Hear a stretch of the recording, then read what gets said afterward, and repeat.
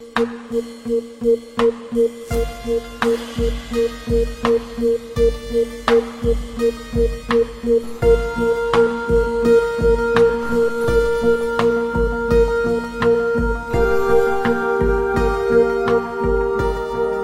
everybody. Welcome back to the Behold podcast on the Genre Equality channel. I'm Hitzer. Isa. And this week, we are going to get a little claustrophobic with some of our greatest stories set entirely within a single location or a single room, more accurately. Yep. We'll be covering four different things from movies to TV shows. There is the riveting jury debate in Sidney Lumet's classic 12 Angry Men. There Mhm. is a Danish thriller about a police emergency phone operator in The Guilty. There is Alfred Hitchcock's voyeuristic mystery in Rear Window. And finally, we'll be talking about HBO's very creative, very inventive motel room anthology called Room 104. Mm. And through all of these various things, we would like to talk about how these compact, economical chamber dramas can wring maximum emotional resonance from minimal space, and of course there are a ton of great single location movies out there and we can't be talking about all of them so I mean, Yeah. like are there any ones that besides our four main topics that you like to shout out before we get Um, into it? we are kind of, okay, with the exception of Guilty, which was fairly recent, and Room 104, which is kind of ongoing.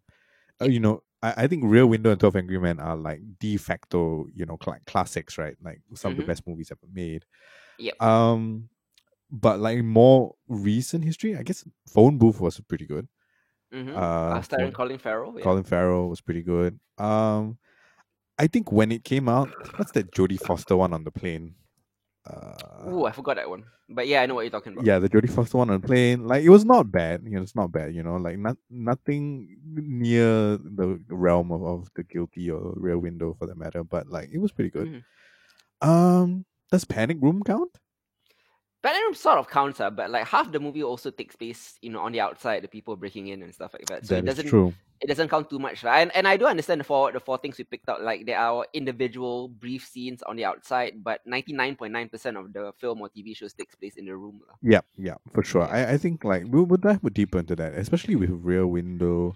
Mm-hmm. It kind of expands upon the idea of chamber drama. It's not exactly that, right? It's not the same kind of chamber drama in the way that 12 Angry Men or Room 104 is chamber drama. Yeah, I do agree. A few years ago, in 2014, one of my favorite movies of that year was a Tom Hardy vehicle, and I mean that literally because it's Tom Hardy in a vehicle. It's called Lock. It stars Tom Hardy as a man trying to get from location A to location B. He's talking on his phone. He has three different crises that he's dealing with, basically on his headset. Mm-hmm. Riveting. I mean, I know it's not a room, but a moving car is basically a chamber drama too. Yeah, yeah. Yeah. He's just stuck there in his driver's seat. It's a riveting 90 minutes. But one of my favorites of the recent decades, that we should not be talking about here, but I want to briefly shout out, Mm-hmm. is a rare Ryan Reynolds dramatic role called Buried in 2010. Um, Yes, I at think that we talked time, about that. I was working in a website called insync.com, and I wrote a review for this. And this is, I believe, like my only. Maybe I've done like one or two like 5-star reviews, like full score ones. Yep. I gave Buried a full 5-star review. It's about Ryan Reynolds. He stars as a contractor in Iraq.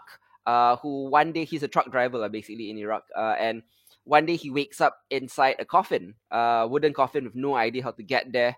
The action unfolds through, the guy's BlackBerry, which Yep. he uses to communicate with his kidnapper and the State Department. So a lot of you have seen Kill Bill Volume 2 and that scene with Uma Thurman in a coffin.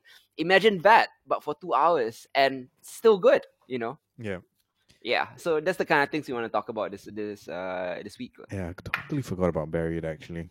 Yeah. And weirdly enough, we already mentioned like Alfred Hitchcock's Rear Window, right? Alfred Hitchcock actually has done a bunch of single room things. Yeah. There is a movie called Rope, which is really really good, also set within a single room, a quote unquote limited setting film, and also a 1944 classic called Lifeboats, Hmm. which is a curious psychological thriller about two men who decide to kill a former classmate just for the intellectual thrill of it. Very interesting. But yeah, he has done a bunch of those, but Rear Window is his best. But we'll begin with 12 Angry Men, which I have long considered since secondary school or whatever. However long I've been a cinephile to be the greatest film ever made. It is a 1957 American courtroom drama, although it doesn't take place in a courtroom. No. It is directed by Sidney Lumet and it is adapted from a 1954 teleplay of the same name by Reginald Rose. Mm. The script is by Reginald Rose. His teleplay, I've seen it, wasn't that good. Sidney Lumet really elevates it with this film. And in the form, as I mentioned, 12 Angry Men is sort of a courtroom drama, but in purpose, it's actually more of a crash course in the American Constitution. That it promises defendants a fair trial Yeah. and a presumption of innocence. It has a kind of stark simplicity to it. And apart from a brief setup in the beginning and an even briefer epilogue, the entire film takes place within a small New York City jury room on the quote unquote hottest day of the year, as 12 diverse men from different walks of life and from different class statuses debate the fate of a young defendant, 18-year-old guy, charged with murdering his father. Mhm. So the film shows us nothing of the trial itself, except for the judge's kind of almost perfunctory bored charge to the jury. Like his tone of voice indicates that the verdict is kind of a foregone conclusion. Yeah. And we neither hear the prosecutor nor the defense attorney. We only learn of the evidence secondhand as the jurors themselves debate it. Mhm. Most courtroom movies feel like it is necessary to end with a clear-cut verdict, but I feel like 12 Angry Men never states whether the defendant is innocent or guilty. Yep. It is about whether the jury has a reasonable doubt about his guilt. Um, the principle of the reasonable doubt is kind of the belief that a defendant is innocent until proven guilty. Mhm. It's one of the most kind of enlightened elements of the American Constitution. Although many, I guess, Americans and people outside also have difficulty accepting it lah. So this is kind of what 12 Angry Men is about. It's about these 12 jurors, how they interpret the Constitution, and how Yep. their different biases and prejudices may affect their interpretation of certain bits of evidence and testimony. I found it to be a fascinating, slimmed down, economical film that focuses on the essentials of storytelling, which is character and dialogue. Mm. And that's why I feel like this film that lacks any sorts of bells and whistles. I mean, there is flourish, and I'll talk about the camera work later. Yeah. But essentially, it is a bare bones kind of thing, and I consider this to be like the purest form of film, and the best film that I've ever seen, simply because it doesn't need much to stand out. Agreed. I totally agree. Yeah. I think I watched 12 Angry Men around that same time, maybe like late secondary school, going on to JC, right? Mhm. And back then, like I was kind of blown away at just how much you could do with just dialogue. Mhm. Well, that was what I was focused on, and kind of rewatching this so we could talk about it recently. I'm still blown away. Like it is so good. It is so finely tuned. In terms of like, there's nowhere to run. There's nothing to distract you, right, from exactly what's going on in front of the camera at any given point in time. Like every word has to be measured and weighed, because we've got nothing else to focus on. Mhm. So it really does boil it down to what the essential things of storytelling need to be. Mhm. And in that sense, like it's a complete triumph in terms of like how someone should approach, or how someone should look at a chamber drama, right? Yeah, yeah. Like this is a film where tension comes from personality conflicts. Mm. It comes from dialogue. It comes from body language, and not at all ever action. There's no action here. Yeah. Where the defendant has been glimpsed only in a single brief shot. Where logic, emotion, and prejudice struggle to control the field of the narrative, it's kind of a masterpiece of stylized realism. The style coming in the way of the photography and the editing comments on the bare bones of the content. Yeah. One of the cute little camera tricks that I really enjoyed, and this is a very subtle camera trick, is where throughout the duration of the 95 minutes, the camera, it starts wide. You get to see all 12 men Yeah. in a single room. It already feels claustrophobic, but it slowly creeps in. It makes the room feel smaller and smaller and smaller the longer it goes. Yeah. You see the perspiration on everybody's cheeks and brow. You yourself feel um, bothered and hot. Mm-hmm. Mm-hmm. Much in the same way that the jury members feel as well. So, but it is like kind of a triumph in cinematography also, although it's not immediately obvious. Yeah, Yeah. absolutely. Yeah, there is a palpable discomfort, right? Mm. That kind of like mounts on the way that, like, even later on when the weather changes, or when they finally get the fan on, like there is some sort of relief there, like, Mhm. and of course within the story itself, they also provide moments of relief in the same kind of way, right? Just from the intensity, or rather, just reflecting the fact that as human beings, there's only so much intensity you can kind of stomach at one go, even in Yeah. the jury room. Yeah. Yeah, I mean, I loved it. Like, I love the debate. I love the dialogue. It is, like it's not it's not really about solving the crime. This 12 Angry Men film. Yeah, Yeah, that the crime is there, the defendant is there, but it's more about the moral and ethical responsibility you have, because the exactly. consequences of your decision, it's as dire as it gets. Like you're sending a young man to die, right, to the Mm-hmm. death row. Mm-hmm. The movie is it's perpetually timely. Actually, if you live in any sort of society with capital punishment, Yeah. um, the defendant, when we glimpse him, he kind of looks. I guess vaguely ethnic, Yeah. but no specific group. He could be Italian, he could be Turkish or Jewish or Arabic or Mexican, that kind of thing, lah. But he looks exhausted and frightened, and he looks like one of the people that white America, which is what the jury was at that time, Mm-hmm. would be exhausted and frightened of. Yeah. Yeah, like in because some jurors make veiled references to quote unquote these people when referencing the defendants. Yeah. Yeah. And I mean, like, we have one really kind of powerful scene with that, right? Where one of them goes on a whole, well, unabashedly racial tirade, right? Mm, In what is probably the most unrealistic, or the most kind of like dramatized or melodramatic scene, where the jurors get up away from him and face away from him, mm, because they simply refuse to listen to that tirade. It really stands out, just because that there is a moment in time, I personally felt that it doesn't quite fit the mm, general tone of the film, right? But it is no doubt very powerful to highlight that. mm. Yeah, I think like it's not meant to be realistic as more of a lesson in that you shouldn't. I mean, there is always the argument, especially these days, like that you should hear the other side out. Yeah. The devil's advocate. There's always the other side of the story. What are the nuances, etc.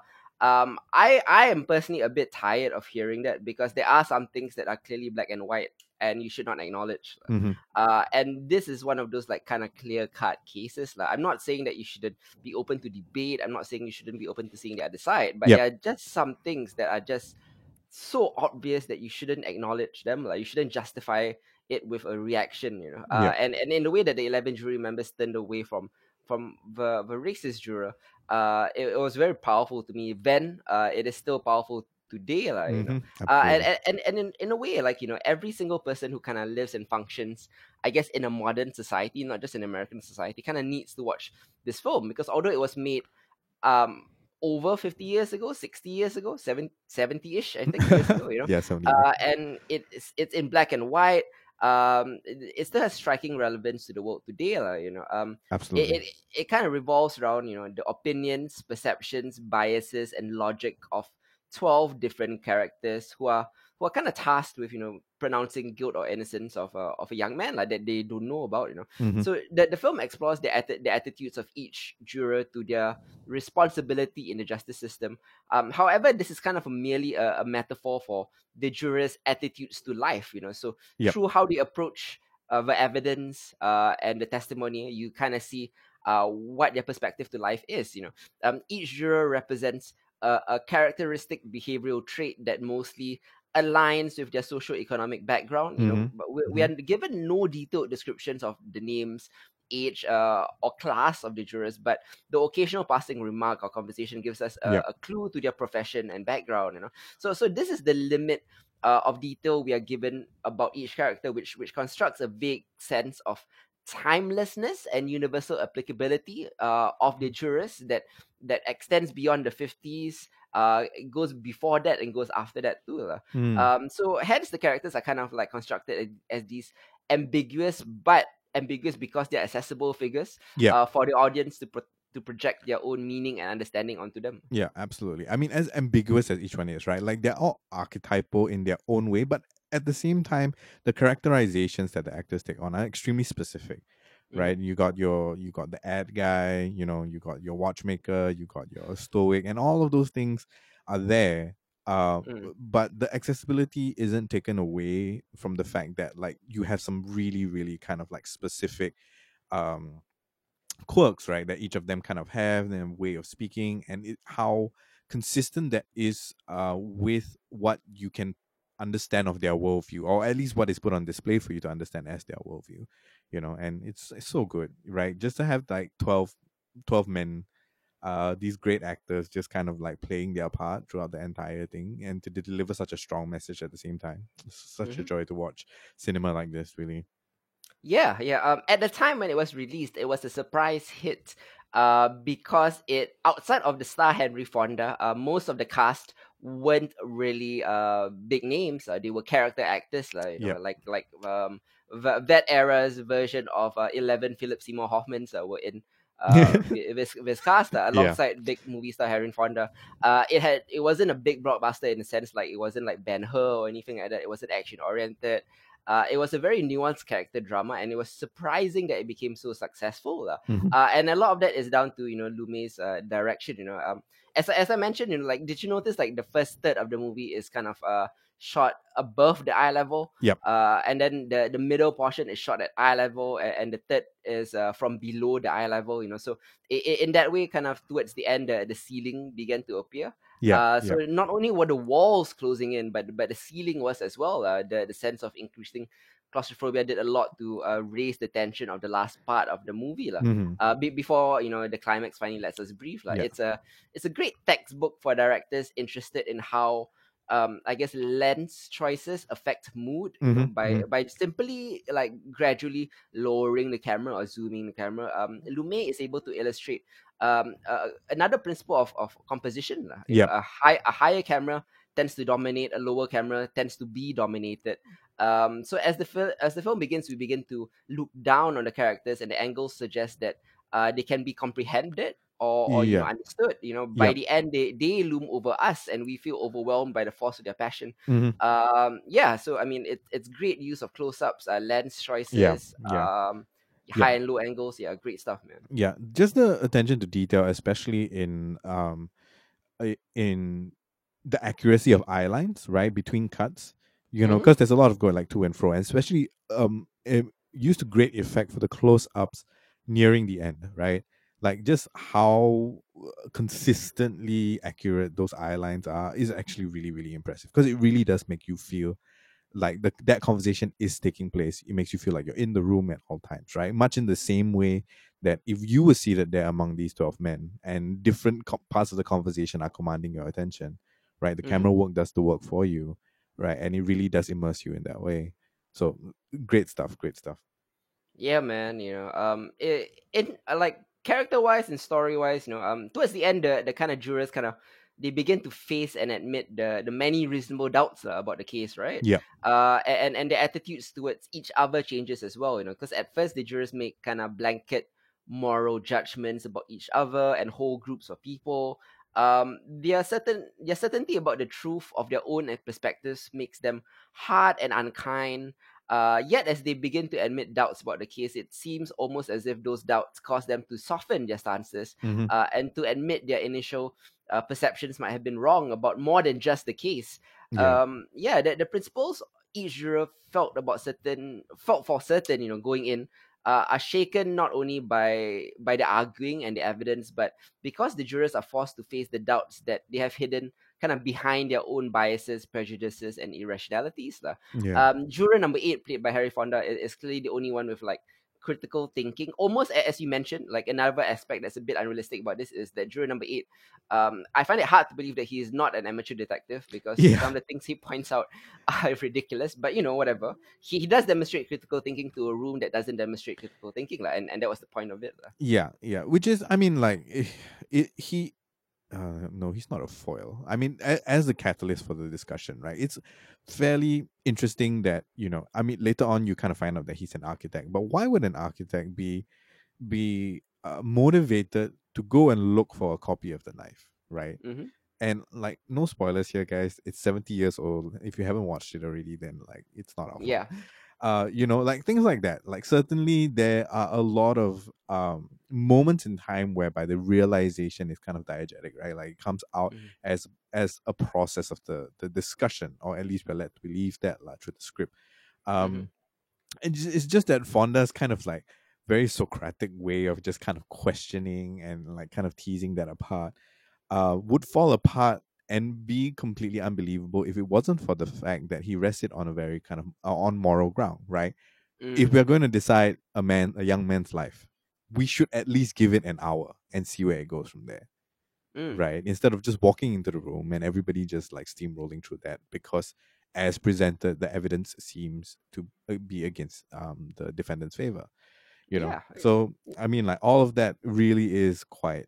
It is extremely compelling, Mm. despite the fact that there are moments in time where you notice that you need a smart thing to kind of wrap things up. You need a wisecrack here to kind of like add relief. You need little things to kind of get the plot moving as well. But Yeah. all in all, it does feel extremely compelling and extremely natural for most parts.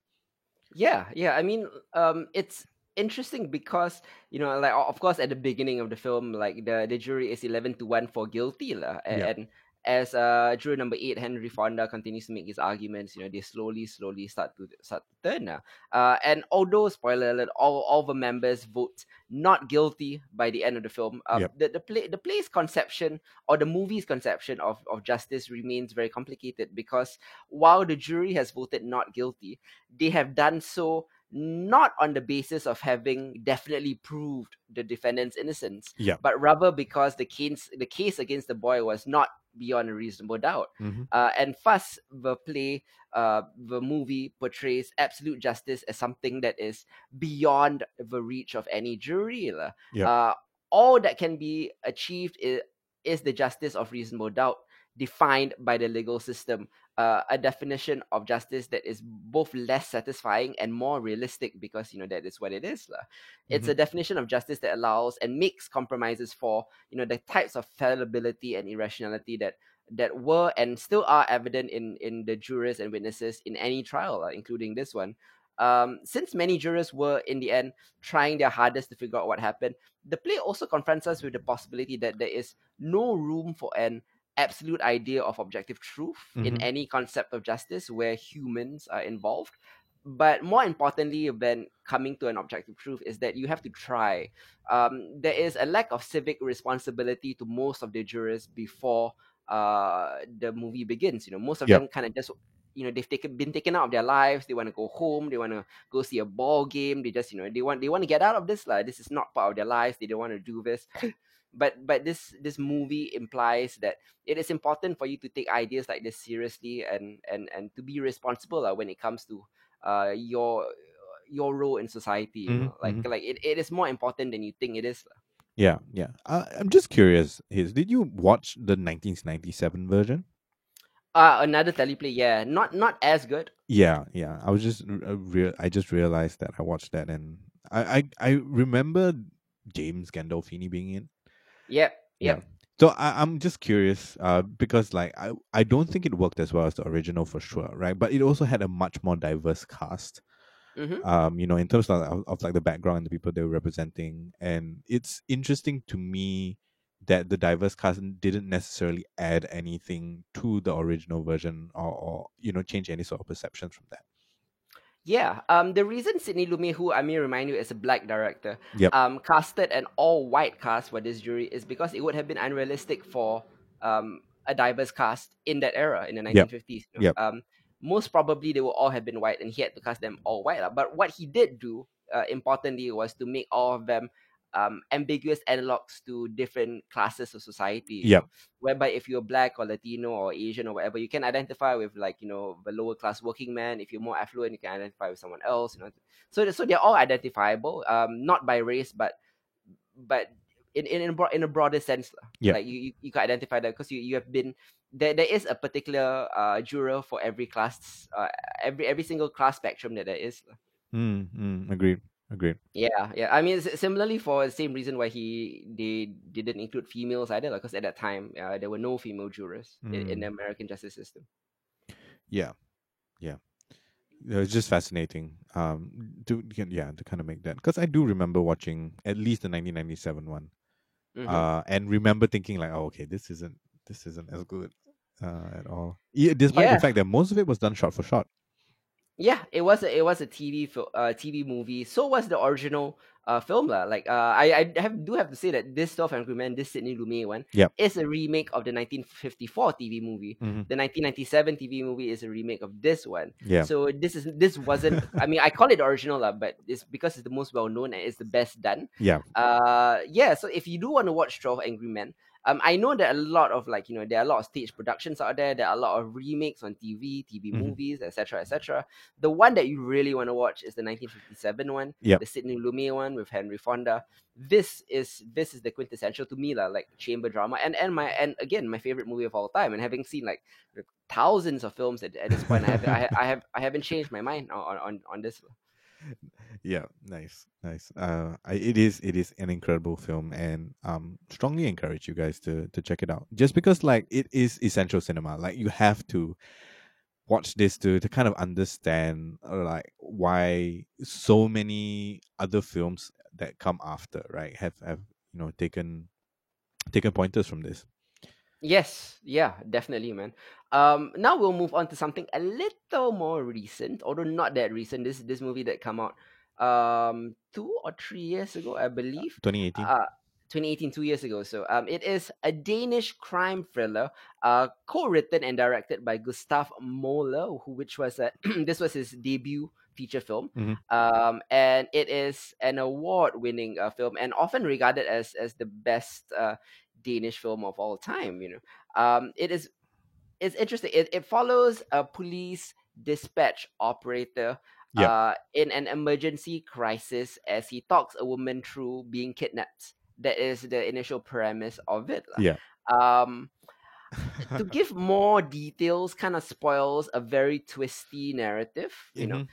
This is such a taut and compact drama, but the amount of twists packed within this Danish film is incredible. There are two or three things here that you will not see coming. Oh. Details about the police operator, details about the kidnapped woman, that really come to light later on. That totally shifts the film on its head.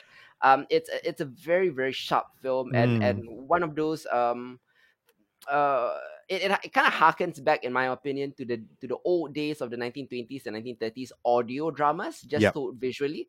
Yeah. What do you think of Gustav's Moller, The Guilty? Oh man, I was on the edge of my seat. Pretty much Yeah, like 10 minutes in, I was on the edge of my seat, right?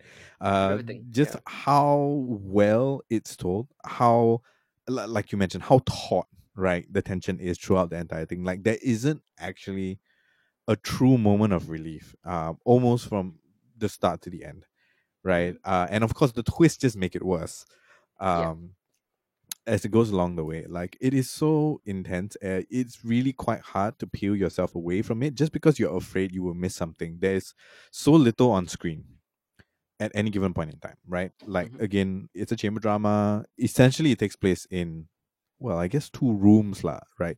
Yeah. But it is and it essentially only stars one person within your visual field, more or less, right? And Yes. because of that, everything boils down to the little details, right? The curl of Hmm. his mouth, the sweat on his brow, right? Much in the same way, like watching 12 Angry Men makes you feel like you are suffocating in the heat. Hmm. You run through the same, a similar kind of emotional gauntlet while watching I can't remember the actor's name. While watching Esker Holm, right? Like the main character go through a myriad of phone calls and conversations and problem solving and suspicions and doubts, right? Like Mm-hmm. the amount of emotion this man has on his face is insane, Mm-hmm. right? And then on top of that, you need to be able to draw from in comparison to that richness, right, of his performance. You need to be Mm-hmm. able to draw like more details and more impressions from voices that you whose faces you never see over the phone, Mm. right? And a lot of the time that is kind of like masked in the same way you would expect a phone call to have the kind of distortions, the kind of muting that's going on, the kind of background noise that you would expect from a Great realistic. sound design. Yeah, Yeah. excellent sound design, Yeah. you know.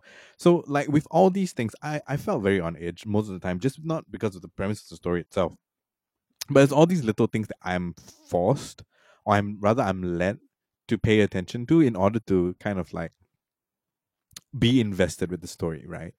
And I think like it really is a very powerful combination that, from beginning to end, right? Like even till the final moments when all the twists are revealed, there's some sort of resolution going on. Like even in the final moments, like the story isn't done, right? The movie is done, but the story really isn't done, and you're kind of left to question, what that possible ending might be, because you've been Yep. so invested in this one man's life for the entire runtime of 85 Mm-hmm. minutes, right? And it's very rare, I feel, for a movie to be able to do that, and for it to be Mm-hmm. a chamber drama on top of that. Like it's just like it's no doubt the best Danish film that I've seen, and I think Mm-hmm. it's no doubt that it's probably one of the best Danish films of all time. Yeah, I mean, certainly one off, lah, definitely. At least in recent memory and to my experience with Yep. Danish film. Like, if anybody is out there from Denmark would like to differ, I mean, of course, you probably Yeah, know your let us own know. cinema Let us better than know. us. We will go watch more Danish films. The actor that plays Asger Holm is Jacob Sedergren. A lot of credit has to be given to him. Obviously, that this film lives or dies on his face. Yep. Clearly it does. Also, a lot of credit has to be given to Jessica Denage, who plays Eben's voice, who is a great voice actor here. Mm-hmm. A lot of credit has to be given to both because it's basically a two-hander with one person. Yep. Yep. Um, it's very interesting, like it's the film more than just being a very tight psychological drama and a crime thriller. It's also kind of about the way that Asger perceives the world around him. Yeah. Like how we perceive the world is not in an objective fair way, but in a way that it's like 12 Angry Men, guided by our own biases and our need to have purpose in the world. So from the beginning of the film, we get the sense that Asger Holm, he feels frustrated and demoralized by being stuck behind a desk. Yep. He was formerly a street cop who has been demoted for unknown reasons, which will be revealed later, to becoming a police dispatch operator. He's stuck behind a desk job because he can't use a gun anymore. So he's bored, he's frustrated, and suddenly he's given a crime to solve. And a way to prove to himself that he's still able to do some good in the world. Mm-hmm. So the film does its cleverest work when it's playing with that idea. Yep. Holmes sees the outline of the case that he wants to see. Yeah. Like his biasness is the one that is the thing that kind of leads us, the audience, down the wrong path. And which gives us the twist later. He wants to be given the opportunity to be seen as a certain kind of hero, Mm-hmm. which leads him to make some tragic assumptions and miscalculations. The way he uses his authority to intervene ends up crossing moral boundaries, right? Yep. And the guilty ends up exploring intriguing, timely ideas about how the power handed to people from law enforcement can lead to maybe sometimes hubris, arrogance, and violence, because they are people too, who Yeah. can be blinded by their own personal demons, right? Absolutely right. It's a question of intention, right? Like, sure, Mm. great intentions, right? Like a woman's been kidnapped, you want to save her, you want to save the family, you want to prevent people from getting killed. All of those This, good things, but it's all colored, right? mm, From the context in which he finds himself living, and as more of that context gets revealed, you start to you like his your understanding of his convictions, right, in trying to help solve this case start to wander a fair bit. mm, But what I found myself asking at the end of the film is like, if I was in his shoes, right? Like, uh, would I have made similar decisions, Mm, right? Because even though great intentions, outcome not so great, right? He definitely crossed some kind of boundaries where he shouldn't have, mm, based upon the strength of his convictions. But yep. the choices he made and the assumptions he make are reasonable assumptions. Yeah, he actually does make some good deductions. Yeah, right. And it is it um the crux of the twist later on, right, is really something that he had absolutely no uh information about, Mm-hmm. right? Like there was no possible way for him to have that information or even acquire that information up till that point, So it, Mm-hmm. it became kind of a bit of a moral quandary for me.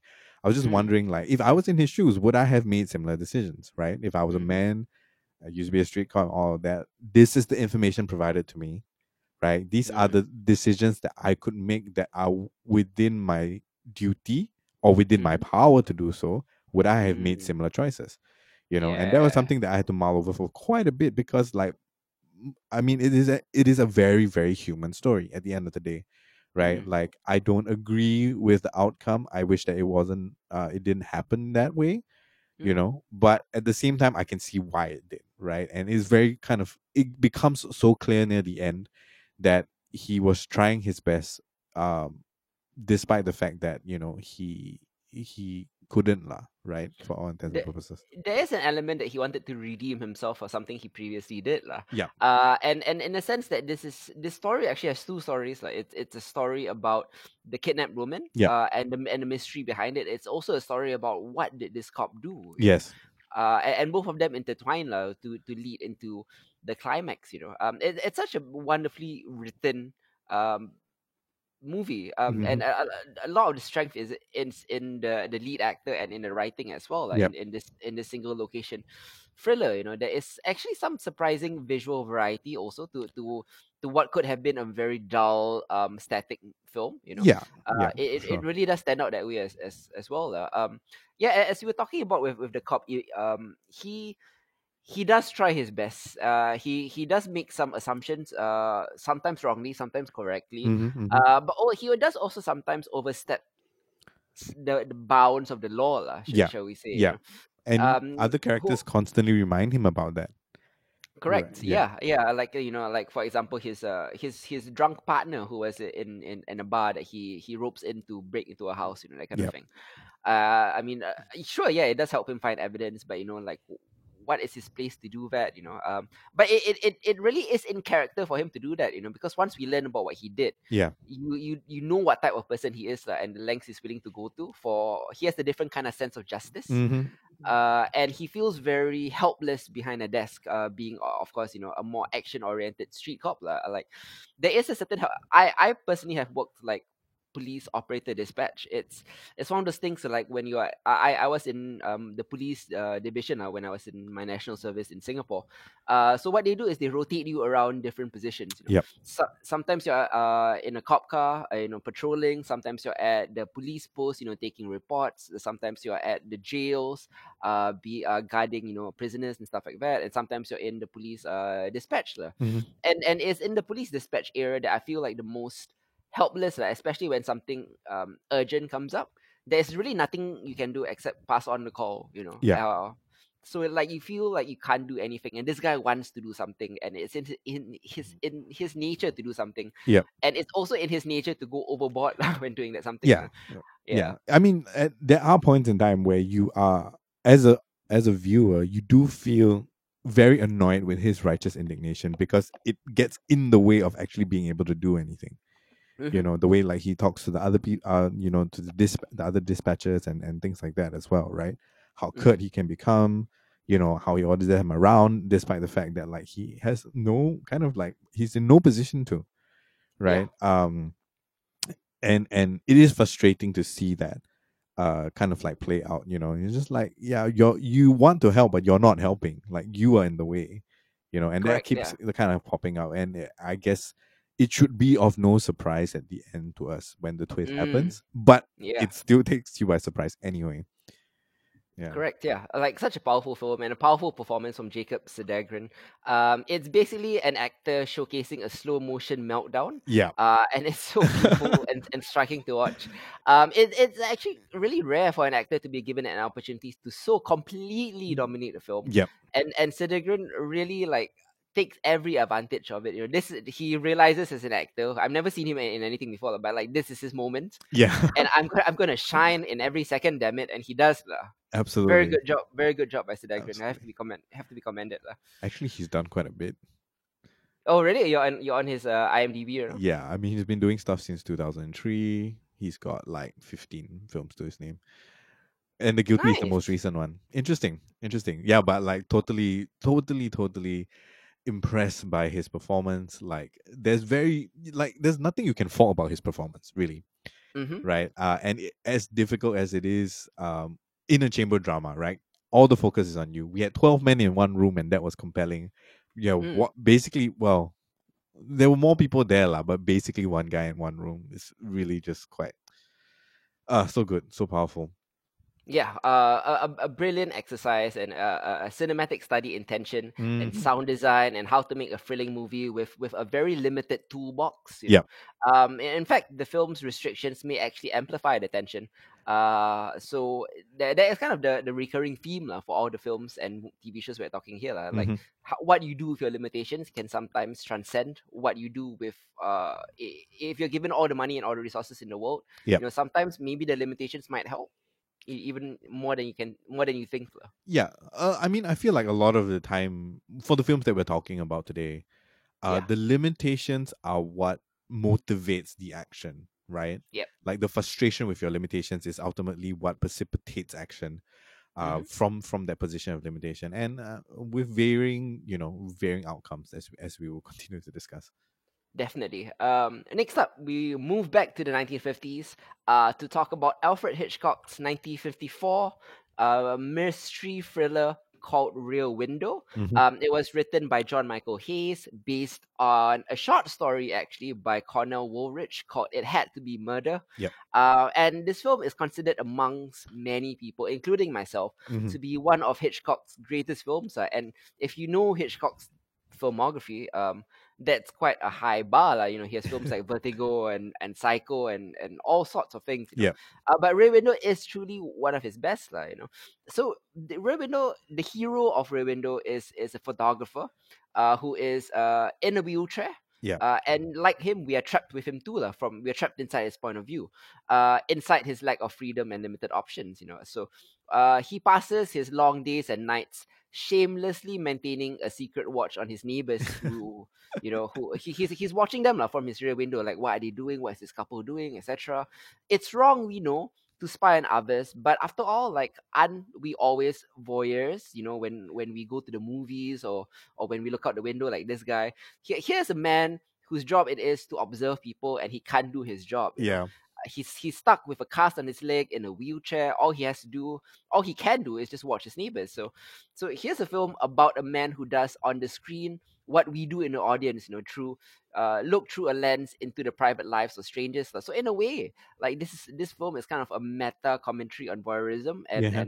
and watching movies and things like that. And especially, like, I know reality TV wasn't invented back then, but on reality TV now as well. Yeah. Yeah. One of my favorite uh takes on like trying to explore how we indulge our voyeuristic tendencies, Hmm. and it's like executed so skillfully, and it's so self-aware, and it's so well done in Rear Window by Alfred Hitchcock. Have you seen this movie before? I recommended it to you. I did watch it once, but that was like Okay. a long time ago in at the National Library when they had the VCDs and all of that and the TV setup. Hmm. I was on a Hitchcock binge at that point in time, so revisiting this was actually really quite something. Hmm. Yeah, can I also just say that Grace Kelly is distractingly beautiful? Yeah, I mean, of course, like, she's famously beautiful. Yeah, like just distractingly beautiful. Every time she's in the frame, I'm just like, okay, where are we again? What is going on in this film? Hmm. But yeah, so like Rear Window, I mean, I totally agree with you, right? Just the meta commentary here, because as the audience, we are as culpable as Jeff is, right, in his Mm, voyeurism.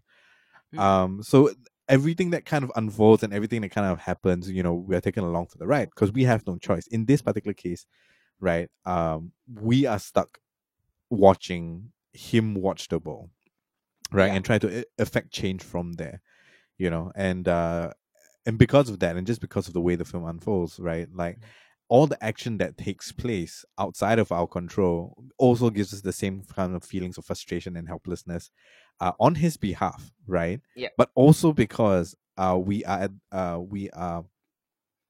given to the will of the camera, right, and the whim of the camera Mm, that never actually leaves, the apartment, right? yes. So like we only see what he it's possible for him to see with his eyes or with the binoculars or with the camera, Yeah. right? And that is incredibly frustrating, I think, because a lot of film today, right, the, feeds you a lot more details Mm, than is entirely necessary, I think, right? mm-hmm. Or even talking about the fact that, like, just in general, film trailers today just give you more than you should be allowed to know before the actual movie comes out, Yeah. right? So I think we are a little bit spoiled in an age where information and just the number of points of view that you could possibly access at any given point in time is much much greater than what a film like Rear Window allows you, right? Yeah. Yeah. I mean, precisely, exactly. So this guy Jeff, he is the photographer that we're talking about, lah. He spends his days, as we mentioned, becoming way too familiar with the other tenants who are across the street from him. Yeah. He observes there is this Miss Lonely Hearts who he calls, who throws dinner parties for imaginary gentlemen callers. She's obviously very lonely. Yeah. There is Miss Torso who throws drink parties for several guys at the time. There is a couple who who lower their beloved little dog in a basket to the garden. Yeah. There is a composer who fears his career is going nowhere. Although we are given limited information, we do get a sense of their stories, right? Yep. Yep.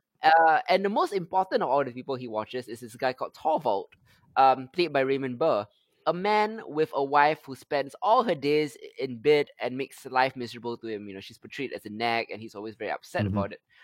One day, the wife is no longer to be seen, and by piecing together several clues, he sees a saw, he sees a suitcase, he sees a newly dug spot in Torvald's courtyard garden. Mm. Jeff begins to suspect that this man has murdered his wife, Yep. and he ropes in his poor nurse and his fiance into this, and there begins, he's trying to solve the murder, like, basically by himself. Everybody's, including his friend who is the detective, says that he just has overactive imagination, Yep. etc., etc. Did you actually think that he was onto something, or did you think that like he was just like being restless? I think midway through, Mm. right? And I'm of course going off the first time that I saw the film, right? I think midway through, I was convinced that something was going on, but it Yeah. may not necessarily be as bad as he thinks it is, right? Yeah. Like it may not necessarily be murder, but that kind of like changes as we kind of go along. The ridicule that he faces in the initial stage seems entirely reasonable for a man who is stuck in a chair. Hmm. And But I mean, like, as it kind of unfolds, as his conviction goes stronger, as Lisa, who played by Grace Kelly, as her, Hmm. kind of egging him on, kind of grows stronger as well, right? Yeah. I think that the way in which they go about taking action from there, does make it more compelling, right? Like the Hmm. actions that they take make it more compelling for them to take such drastic measures, right? Because no one needs to go and break into a man's house or anything of the sort necessarily to find evidence, They right? were just curious at that point. Yeah, It had nothing to do with them, and they were curious, right? yeah, exactly, right. So from being curious to being ultimately convinced that something was wrong, Yeah. right? Like I think I kind of went along with that journey as well. And we have to remember, like, he's a journalist, sure, right? But Hmm. he doesn't really have the same kind of he shouldn't be having the same kind of like compulsion to undercover criminal activity or to solve criminal activity as Asger did, right, in The Guilty. Yeah. Right. So like it does feel like it's not his place sometimes, right? And plenty of his friends, tell him that. Yep. In particular, the actual detective involved. So I think it was only past the halfway mark that I was like, okay, yeah, I do think it is definitely more possible than not that something is run afoul. Yeah, yeah, like the thing is, like, we see what he sees, right? Yep, So the conclusion he draws, we draw also, lah. It's yep, all without words, because the images, the very brief glimpsing images that he sees adds up to this montage of suspicion in his brain, lah. yep, So a part of me also, much like him, wanted it to be a murder. Do you know what I mean? yeah, Like, it may not have been a murder, but because I'm watching a movie, I wanted it to be a murder because it would be more interesting that way. And absolutely, like, what does that say about James Stewart's character, Jeff, and what does that say about us also? yeah, I think, like, in a more meta way, that's what the movie was kind of driving at. It was such a interesting character study too, of Jeff, who is not, he, like you say, he's not a policeman, he's nope, not a moralist even. no, He's not even a do-gooder, he's just a man who likes to look. yeah, There are crucial moments in the film where he is kind of required to act, and he delays, not because he doesn't care what's happening, but yeah, because, like, he forgets that he can be an active player. He is absorbed in a passive role. yeah, Significantly at the end, when he is in danger in his own apartment, his weapon is his camera slash gun, right? So yeah, he hopes to blind or dazzle his enemy. So, like, it's a wonderful take, lah, on people who like to look and don't do, and yeah. the dangers of drawing unfounded assumptions based on incomplete information. Yeah, absolutely, absolutely. I think, I mean, he's not even an investigative journalist, right? He's Yeah. literally a photographer, Yep. and of course, we can tie into the whole fact that photographers, to an extent, are voyeuristic to begin with. As uh, we can go down that entire argument. Hmm. But I think Lisa does make a very, like, in the initial phase, especially when Boyle comes back with evidence, Yep. or at least like comes back with evidence that presupposes the fact that Anna is still alive, or that Mrs. Stovall is still alive. Yeah. uh she does say, I mean, like, we can't possibly be this upset about the fact that someone didn't die, right? Yep. And Yeah. and Yeah. that just kind of like hits the nail on the head. Yeah. My only kind of the only point in the movie which I just felt, in the same way that as viewers we want it to be a murder, because then it makes this movie worth watching, right? Hmm. I also found myself feeling similarly with Hmm. when Lisa gets caught, Yeah. right? Like, her getting caught and getting hurt holds its Mm. own moral lesson there for Jeff, Yes. but he never learned Yeah. that, right? And I found No. and I No. found that frustrating, despite the fact that it would have meant Lisa getting hurt. So, like, Correct. even within the movie itself, there are instances whereby there's a lot more of the same. Within the action itself, there's a lot more of the same lesson kind of being like reiterated there, right? Hmm. That we are watching this from a place of helplessness as well, but at the same time, like, there, if the worst were to happen, that if the worst that we imagine should happen does happen, right, we are more compelled in that direction than not, which is kind of fucked up, I have to say.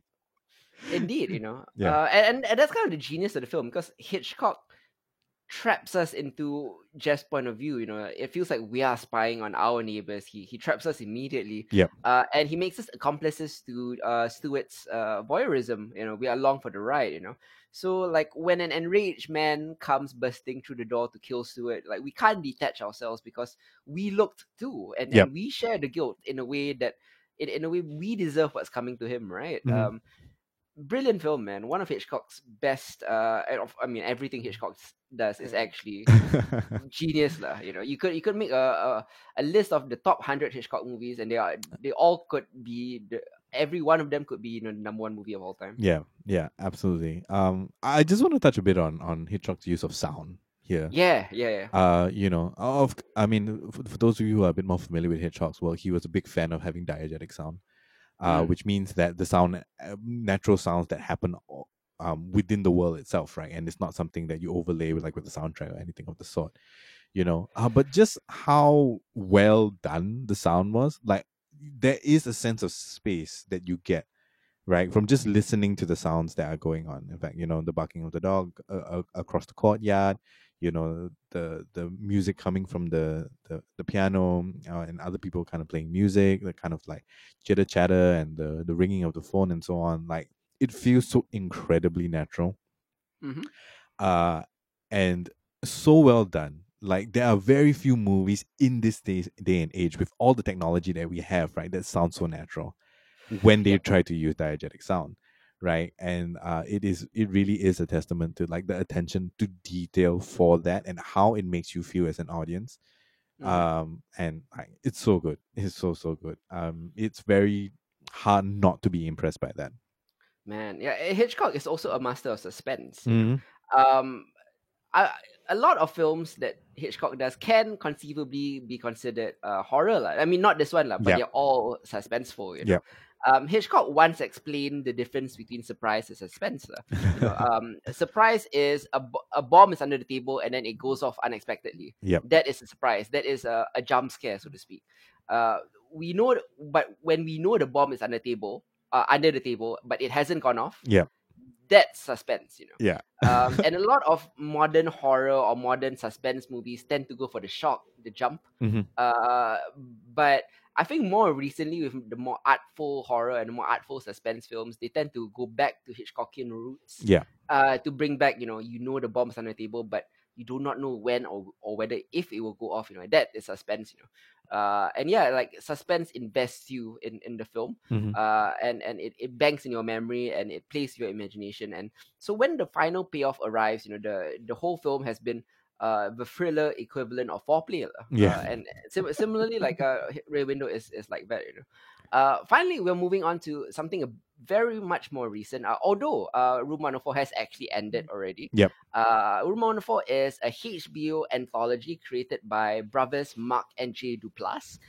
It takes place in a nondescript motel room in a nondescript American city. You don't know where it is. It's Hmm. just a motel room. So every episode takes place in the same motel room, room 104, with a different story. Yeah. And it's such an interesting uh, way to limit your resources, to limit the scope of it, Hmm. but a good way to explore different kinds of stories. And I feel like one of the more imaginative anthologies out there. Yeah.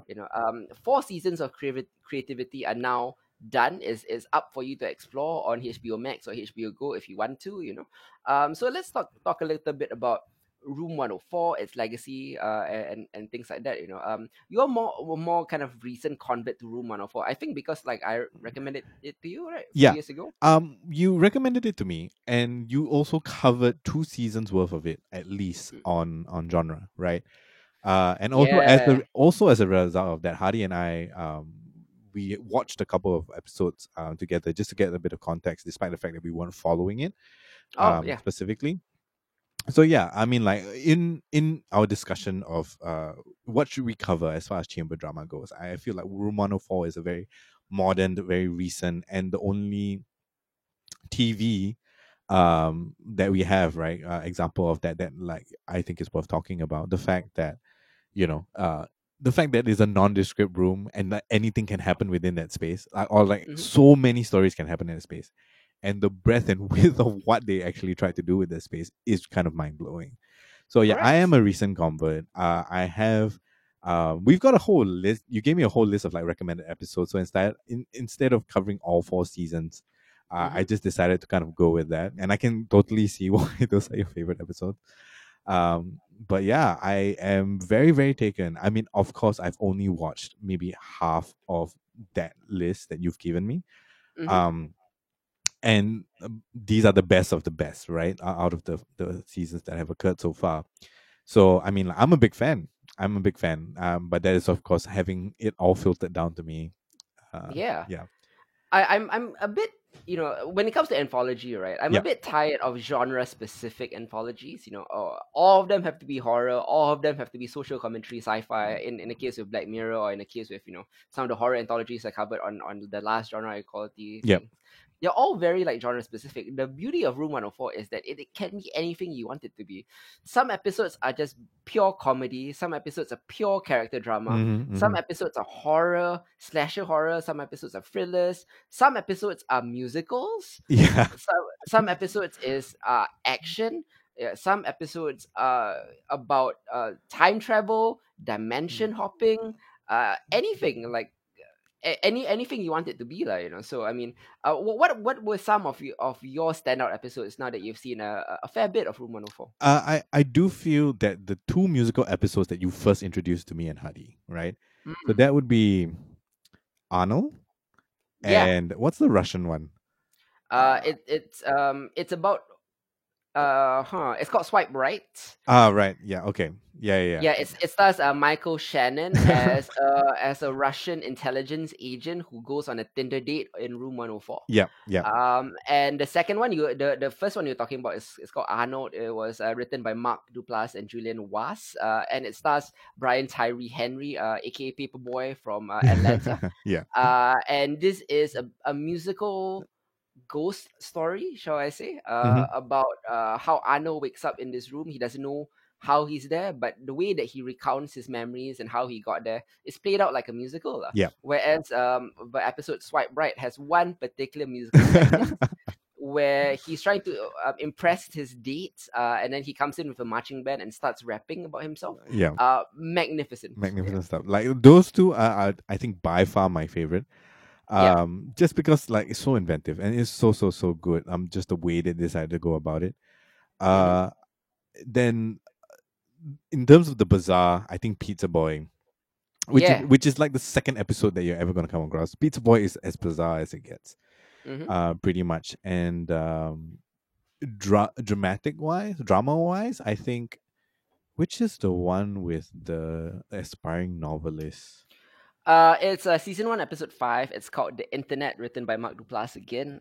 It takes place in 1997, a period piece. It's about a young Indian man Mm, desperately trying to reach his mother over the phone and to teach her how to use his laptop yeah. to send a copy of a novel that he has been writing, which she accidentally deletes. It is one of the most frustrating bits of. One of the most frustrating things I've ever seen like, Yeah. in my life, Yeah, I fucking love it. Yeah. It's so funny and it's become so heartbreaking right at the end of it. But like it felt extremely familiar, Yep. right? As I think, especially the two of us as elder millennials, like we've definitely come across situations like that. Yep. So like I really enjoyed that. As far as like the drama one goes, what else? Have you seen Mr. Mulvihill? Yes, that's the It's with Rainn teacher one, right? Wilson. Yeah, Rainn Wilson plays a guy who confronts his third grade teacher, Yeah. seeking a confession about their shared past. Again, a real great twist at the end too. Yeah, there's that, and Colin in Hungry. Is it called Hungry? Yeah, Yes. Um, it's where two strangers meets to fulfill a mutual fantasy. I won't reveal what the fantasy is, but they are interrupted by a suspicious police officer. Interestingly, this episode is actually based on a true story. This is something that actually happened. So yeah, yeah, yeah. like of all the like like if you were to play like fact or fiction, what stories are real, I wouldn't in a million years believe that this was the real one. Yeah, exactly, right. And I think like Mark Porsche, is that his name? The guy who plays Colin. Yeah. Yeah. Like just watching him in that particular situation did not feel out of place at all, right? I was just like, oh my god, it's Energy Vampire. Let's just Yeah. go with that. Yeah. Let's just go with that. This is just a continuation of that particular character. Mm-hmm. But yeah, it is so bizarre. It is so bizarre. And to, I mean, they do say that. I went and Google what the true event actually was because they did put it up at the beginning of the episode, and Mm-hmm. then to read about it, I'm just like, really, seriously? Mm. You know, Mm-hmm. I mean, real life is stranger than fiction sometimes. Yeah, definitely, man. Did you happen to watch Artificial, written by Mark Duplass? It's about an android that attempts to convince a skeptical reporter about her nature. Oh no, I didn't catch that one yet. Ew, that's very good. Okay. You should catch that one soon. So, it seems like you're in the about towards the end of season 2, lah, right? Yeah, yeah. I didn't manage to catch any of the recommended ones from season three. Okay. Yeah, but I've covered most of the recommended ones from season one and two. So about 10 episodes in total. Nice, there's a lot of good stuff here, man. Like, one of my favorites from season 3 is an episode called The Plot. It takes place decades before the motel in Room 104 is even built. Oh, Yeah, it is the most interesting episode of Room 104 because it takes place on the plot of where Room 104 is. Like the ground uh-huh. before the hotel room was built. Lah. Right. It is a brother and sister who own the hotel, and they have a tense meeting regarding development of the hotel, and it takes place on the plot of ground that is Room 104. Lah. Mhm. And it is complicated by the arrival of a demon. And it sort of explains why a lot of weird things happen in Room 104. Yeah. The kind of a bit of a supernatural law to kind of explain some previous episodes. Yep. Yep. Yeah, Yep. Okay. Okay. That sounds like the most kind of like meta of the lot. Does yeah. that tie into any of the episodes in season three? Not particularly, but it does explain why this particular spot is a conduit for like supernatural things. Ah, okay. Okay. Yeah, like, I mean, I do have to say that most of the Room 104 episodes have nothing to do with the supernatural, but Yeah. the ones that do, are explained here in the plot, lah. And also Nice. because the plot is the one episode that doesn't take place in Room 104, it takes place on the ground where Room 104 is. So it's a very clever way to get around that limitation. Oh, it's Luke Wilson. Hmm. Ah, okay, okay, cool. Yeah, I haven't touched that yet. I'm definitely gonna get onto that soon. Yeah, any other standout? I'm wondering if people want us to list the recommended episodes. Oh man, I could like season 3, episode 3 called Itchy. It's about a man with a mysterious skin condition. Uh-huh. And he's talking to his doctor over the phone, like via video call, about what is wrong with his skin. Yep. And it gets so bad that he starts pouring bleach on himself and things like that. It's one of the Ooh. best instances of body horror I've ever seen, with an incredible twist at the end.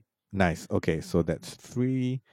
Yeah, Uh, uh that might actually be my favorite of all the Room 104 episodes. really the one with body Yeah, horror. Well, we're gonna be yeah. covering more body horror soon, so Mm-hmm. mm. Mm-hmm. Yeah, yeah. I think we might find a way to get the recommended episodes out to you guys if you guys are keen to kind of Definitely. pitch that. We might put it on our Facebook or something along those lines as a comment underneath this episode. Yeah. But yeah, I am a fair bit away through that list already, and I'm thoroughly enjoying the ones that hits I picked out for me.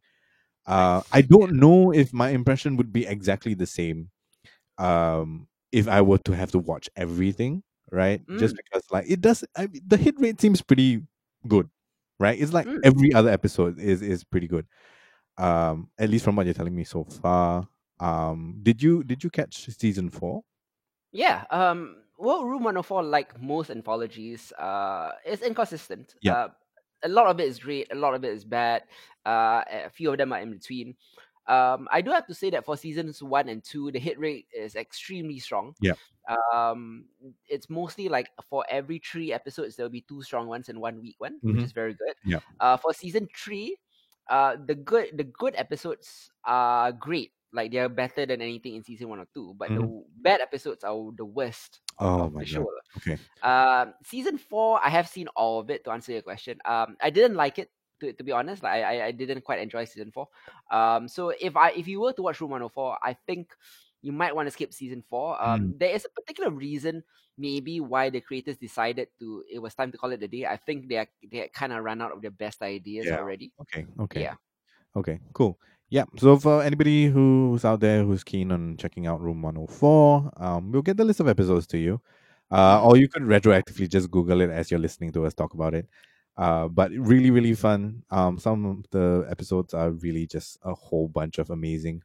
And Yeah. the thing, again, right, as with everything we've discussed in this episode of The Whole, it's a chamber drama, well, or a chamber show, at least. Yeah.